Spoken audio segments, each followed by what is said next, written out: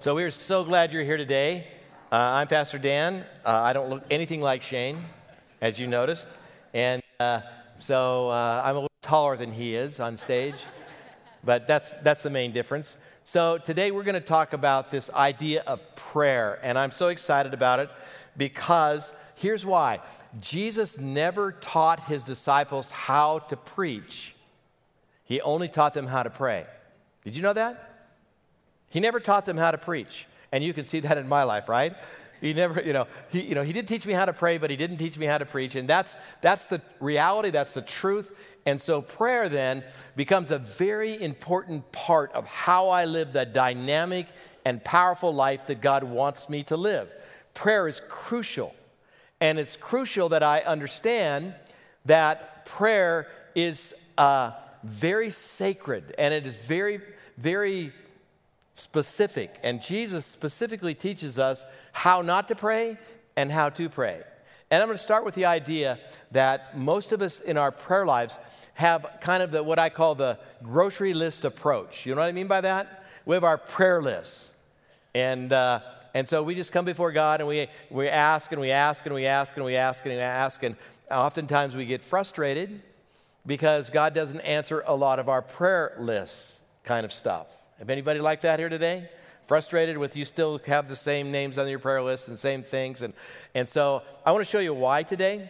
And I want to show you a different way to pray that I believe will revolutionize how you approach the Christian life and how you approach God himself. So I'm not going to try to convince you to pray, because if living in a world of heartache and pain doesn't move you there, I don't know what else I can do.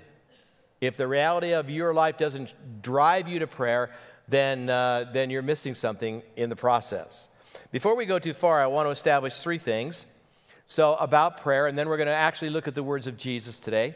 So the first thing that I want to share with you is that, truthfully, in prayer, we're not supposed to seek a feeling.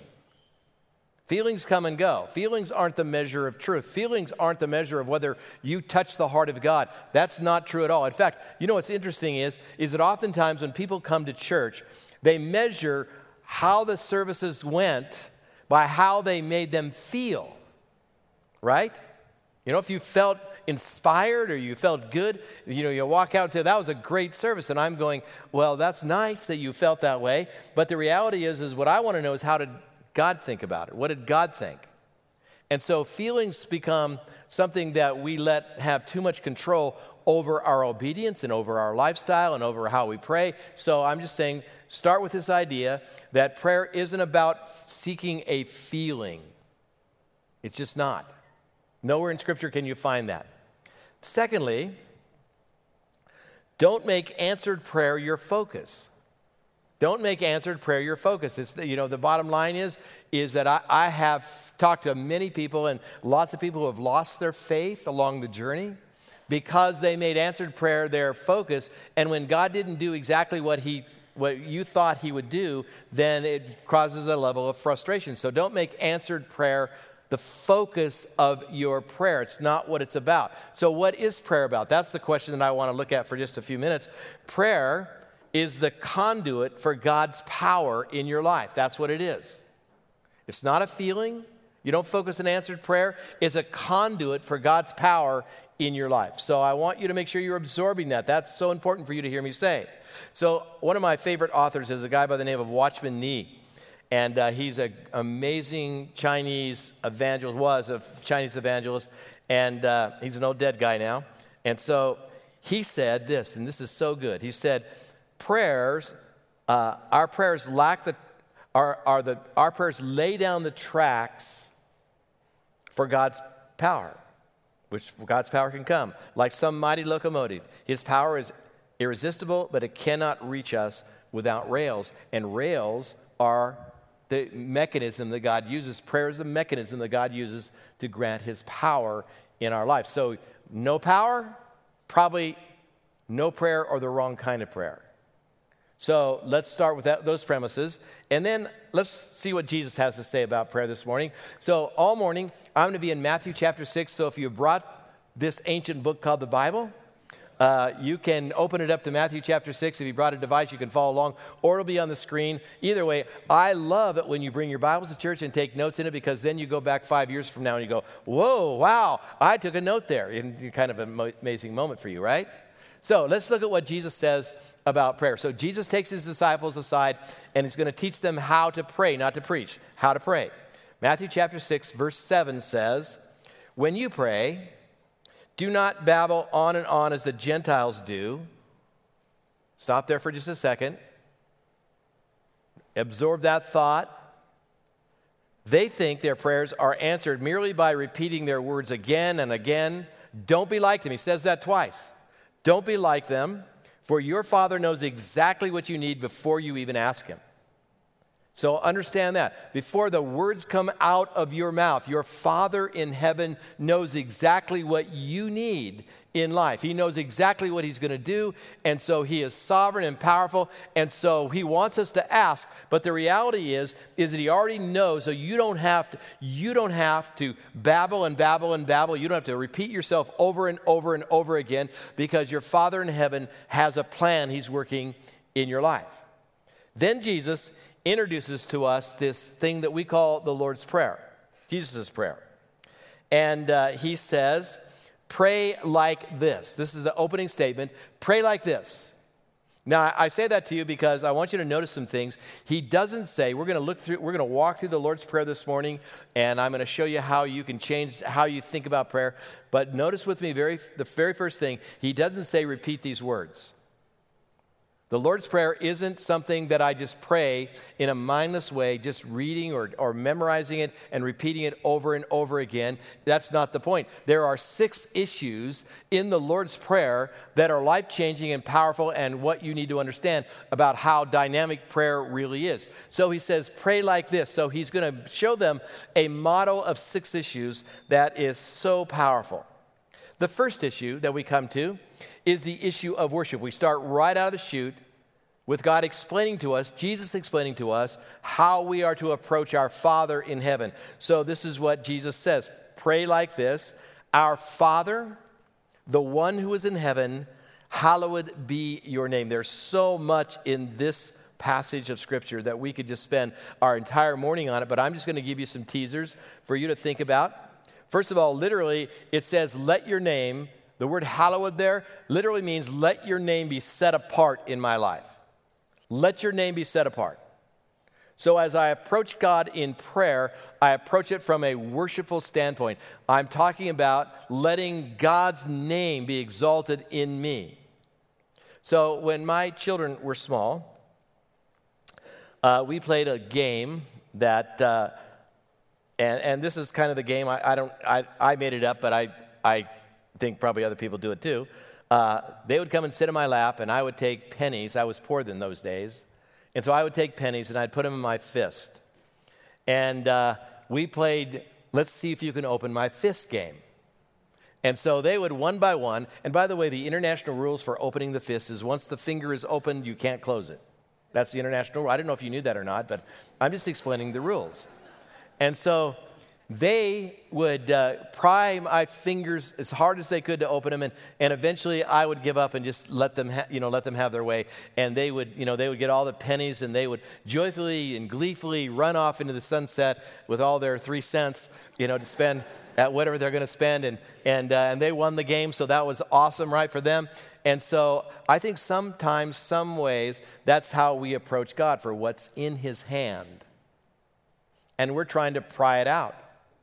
We're somehow trying to figure out how to pry the hand of God open, when the reality is that what we need is the hand of God itself, not what's in it. We don't need things. We don't need grocery lists of things. Because here's what I've noticed. Maybe I'm just weird, and you be the judge of that. I don't care. Here's what I've discovered in life about people and me in general, is that we get these grocery lists, and when God answers them, some of them He answers, some of them He doesn't answer the way we want Him to answer.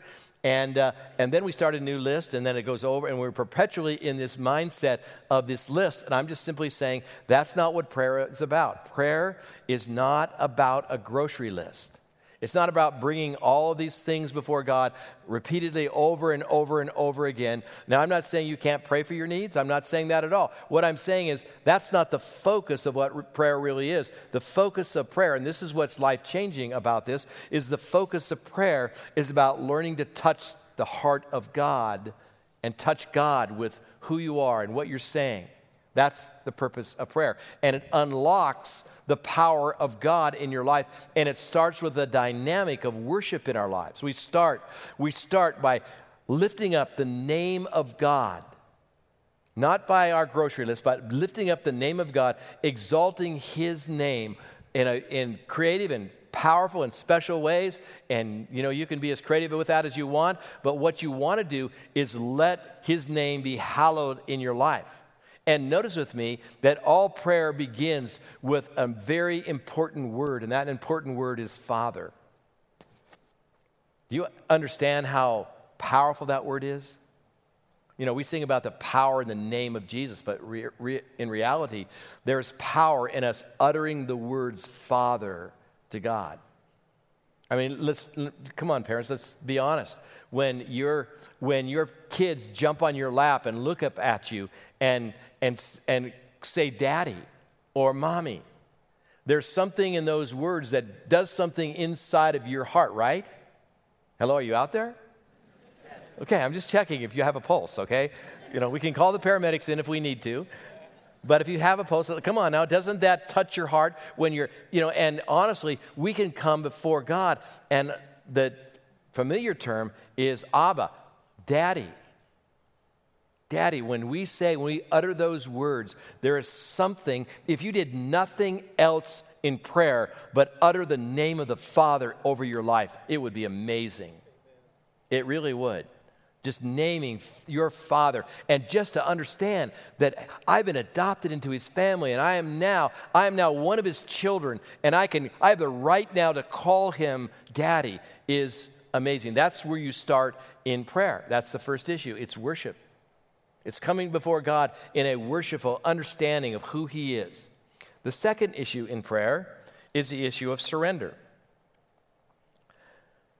The second phrase that Jesus says in this section on prayer is he says, "Let your kingdom come, your will be done on earth as it is in heaven." So there's several dimensions here that I need to just kind of mention here. The first dimension of this particular part of the prayer is that let your kingdom come is a cry out every day in our lives for the kingdom of God to come on this planet. So what we're really praying for in essence, and the big picture thing is that we're praying for the second coming of Jesus. We're praying, Jesus, come to this planet, take over this planet, because this planet is broken and messed up and we need you. And so we're praying for the coming of Jesus every day. So come on now, let's just talk about it for just a second. I'm guessing that oftentimes that when you jump out of your bed and you run to your day, I'm guessing that you haven't yet probably prayed, your kingdom come, Lord. Jesus, come.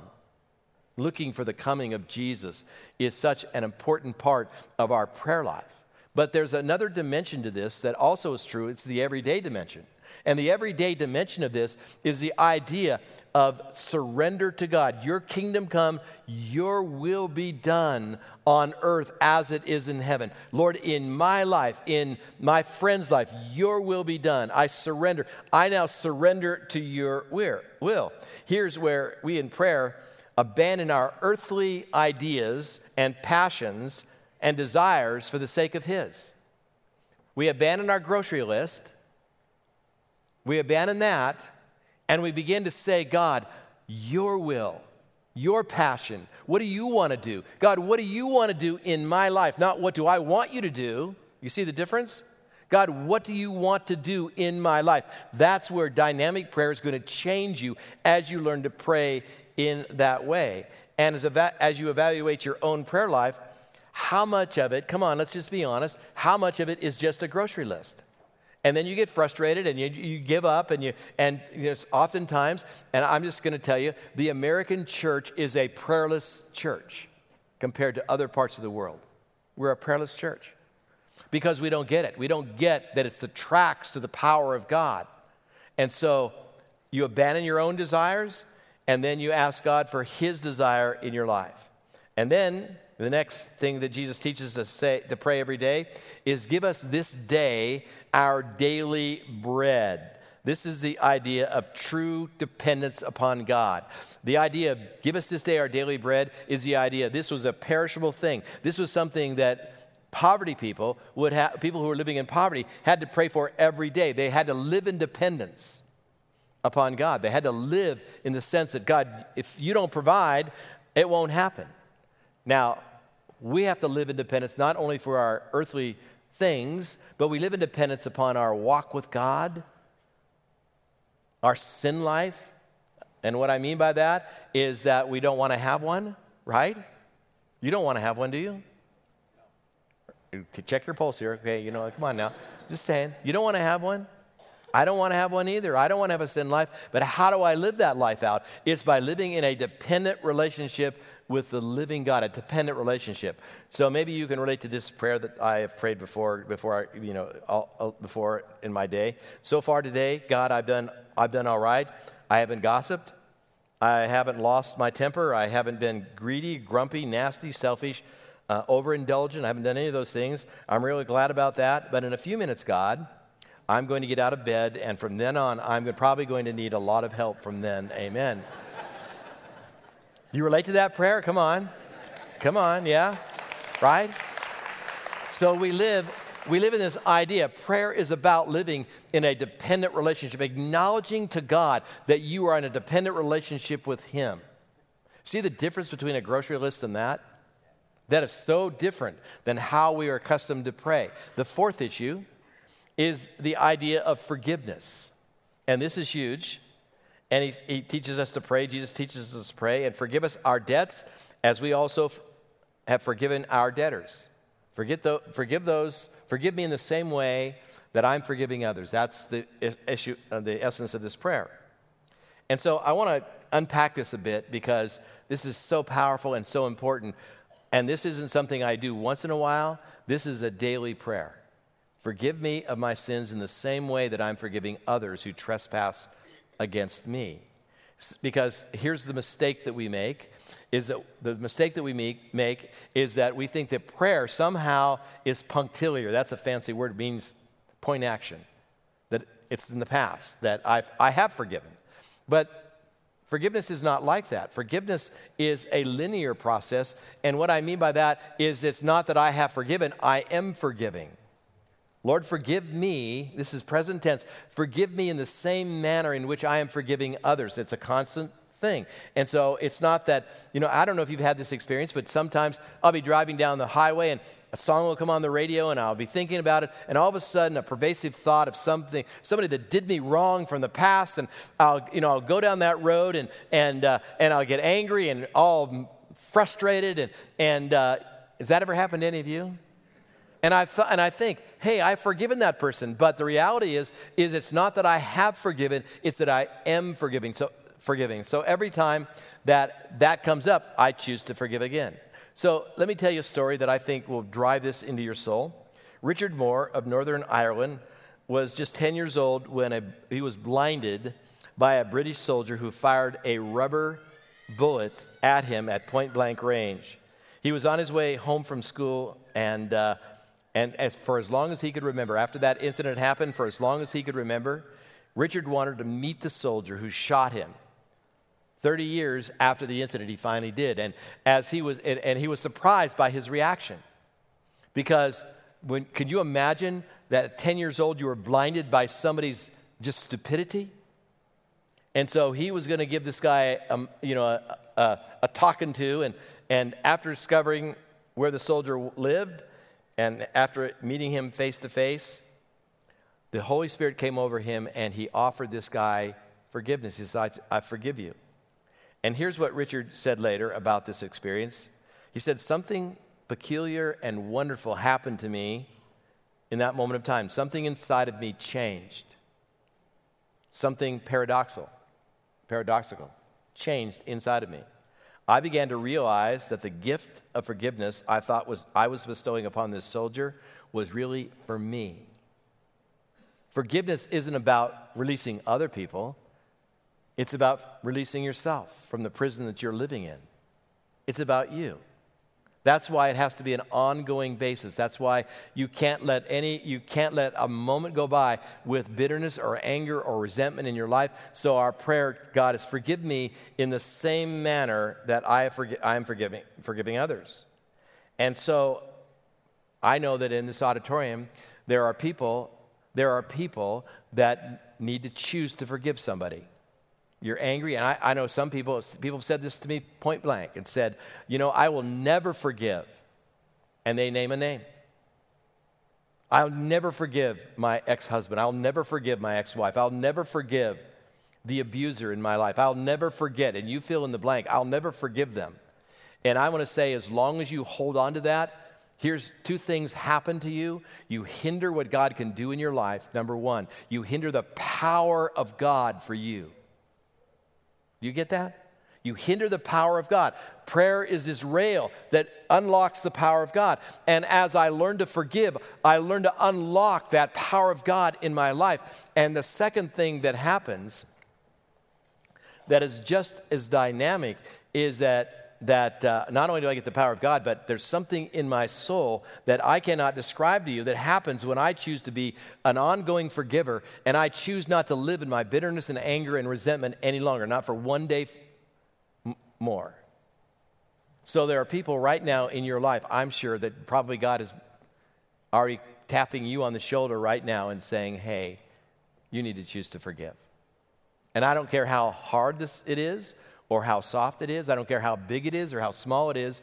Forgiveness is forgiveness, and you need to learn how to live as a child of God in the forgiveness of God, and then forgiving in the same manner that God has forgiven you. You extend that forgiveness every day, no matter what has happened in your life, no matter who has done you wrong, no matter how deep it is, no matter how painful it is, you choose to forgive. Does that make sense? Yes. Unlocking the power of God. So prayer, again, is not this grocery list. If you want the power of God in your life, it is a process of going, God, forgive me in the same way that I forgive others. And I'm just saying, listen, you don't have to pray for an hour every day, but if you would take 10 minutes and you would walk through these issues that I'm talking to you, and by the way, if you haven't been taking notes, you can go back to our podcast, and I would recommend this would be one of those things you take notes on, not because I'm delivering it, because this is the power of God in your life. And if you want it, you've got to learn to practice this kind of prayer for yourself. Does that make sense to you? Come on now. Come on.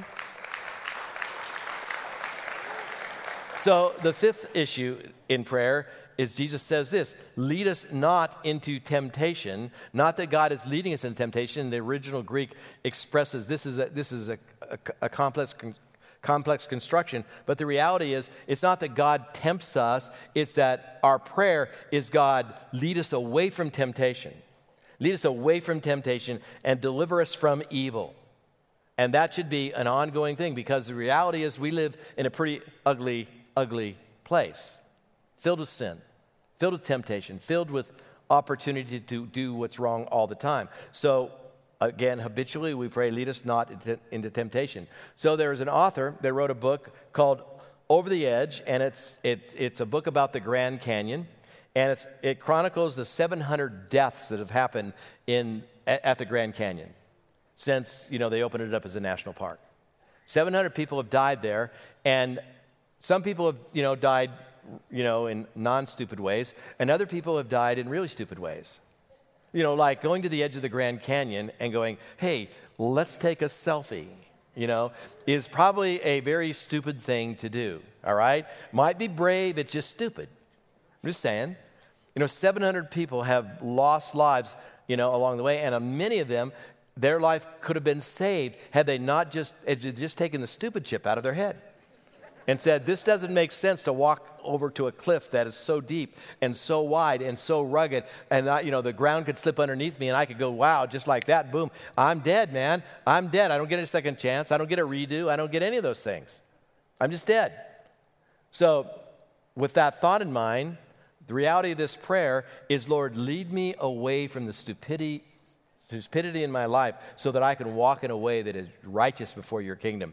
Lead us not into temptation, but deliver us from the evil one, or the evil, for you are the kingdom and the power and the glory.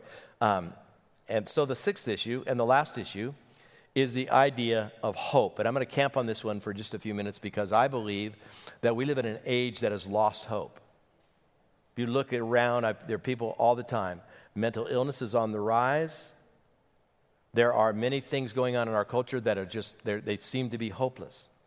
We look at political issues, we look at social issues, we look at psychological issues, we look at just the sin problem in our world, the rebellion against God, and it seems to be hopeless. So I want you to listen to these last words that Jesus prayed. He says, "For yours is the kingdom and the power and the glory forever." Those are very hopeful words. Would you agree with that? Yes. Now, here's why they're hopeful. So many of you know that I love football. And many of you know that I am a 49er fan. Yeah, amen. Awesome. Thank you, Mom, out there. Yeah, it's great. But that's not what I want to tell you about. So I'm kind of weird. I'm just going to tell you, you be the judge. I'm kind of weird. This is what I do. So my 49ers are playing right now. I have to work here, by the way. Don't tell me the score. I don't want to know the score yet. Don't tell me the score. And you'll know why in just a few minutes. So they're playing Pittsburgh today. And by the way, my wife is a Raiders fan, just so you know what kind of suffering I've had to live with in my life. I'm just telling you that, you know the cross that I'm now bearing. So I'm a 49er fan, and this is how it's going to play out this afternoon. I'm going to go home, and I'm going to look at the score. And if the 49ers win, I'm going to watch the game. And if they lose, I'll move on. I'll just say there's always next week, right? There's always next week. And you say, well, why would I do it that way? Because when I know the outcome of the game, I can just watch the game and have fun. I don't get stressed out. They could throw interceptions and I could say, wow, that was a bad play, but you're going to win, right? I mean, it takes the anxiety of the game from here to down here, and you can just enjoy the game. You can fumble on the 1 yard line and going, oh, well, that's a bummer, but, you're going to win the game. You're going to win the game, right? I mean, is that weird on my part? You probably say yes, but I'm just saying then I can just purely enjoy the outcome, and then I can, anxiety, down here, it's all good. And so, why did I tell you that story? Because, I don't know if you know this or not, this is secret, I've read the last chapter of the last book of the Bible. And guess what? Jesus wins. We win. We win, right? We win. Is that right? We win. And nothing, no matter how many times I fumble the ball, no matter how many times I stumble and fall and, just blow it, no matter how many times I say stupid things, no matter how many times I just mess up in life, guess what? I still win. Yeah. And you know what happens to me? Then I can just, and sometimes bad things happen to us, right? Bad things happen to good people. And I can just go, okay, well, that really sucks. But you know what? I still win. In the end, I still win. And Jesus wins because I know the outcome. And by the way, next weekend I'm going to talk about, can I really trust my Bible? That's crucial. I would come back and learn some things about that because the Bible's under attack today. And so you want to have the confidence that the Bible is actually the Word of God so that everything I'm saying today is true, right? So I'm just living a life that is measured on the fact that I've read the last chapter, the last book, and I know that in the end, because Jesus came out from that grave, resurrected, and now is on the right hand of God the Father, I know that the outcome for your life, I can predict this, the outcome for your life, if you believe that, is all good. And I can say this to you without any reservation because of that truth.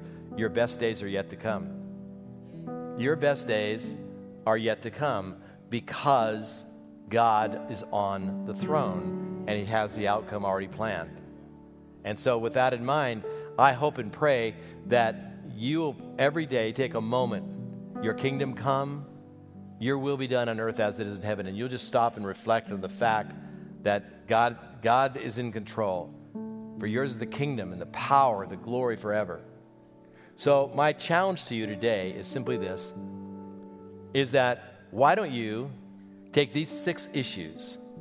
I have a double dog dare for you. I do. I have a double dog dare for you. I double dog dare you to take these 6 issues, abandon how you're praying today, take these 6 issues, and every day take 10 minutes and walk yourself through each one of these 6 issues. And did I say 10? I meant 6.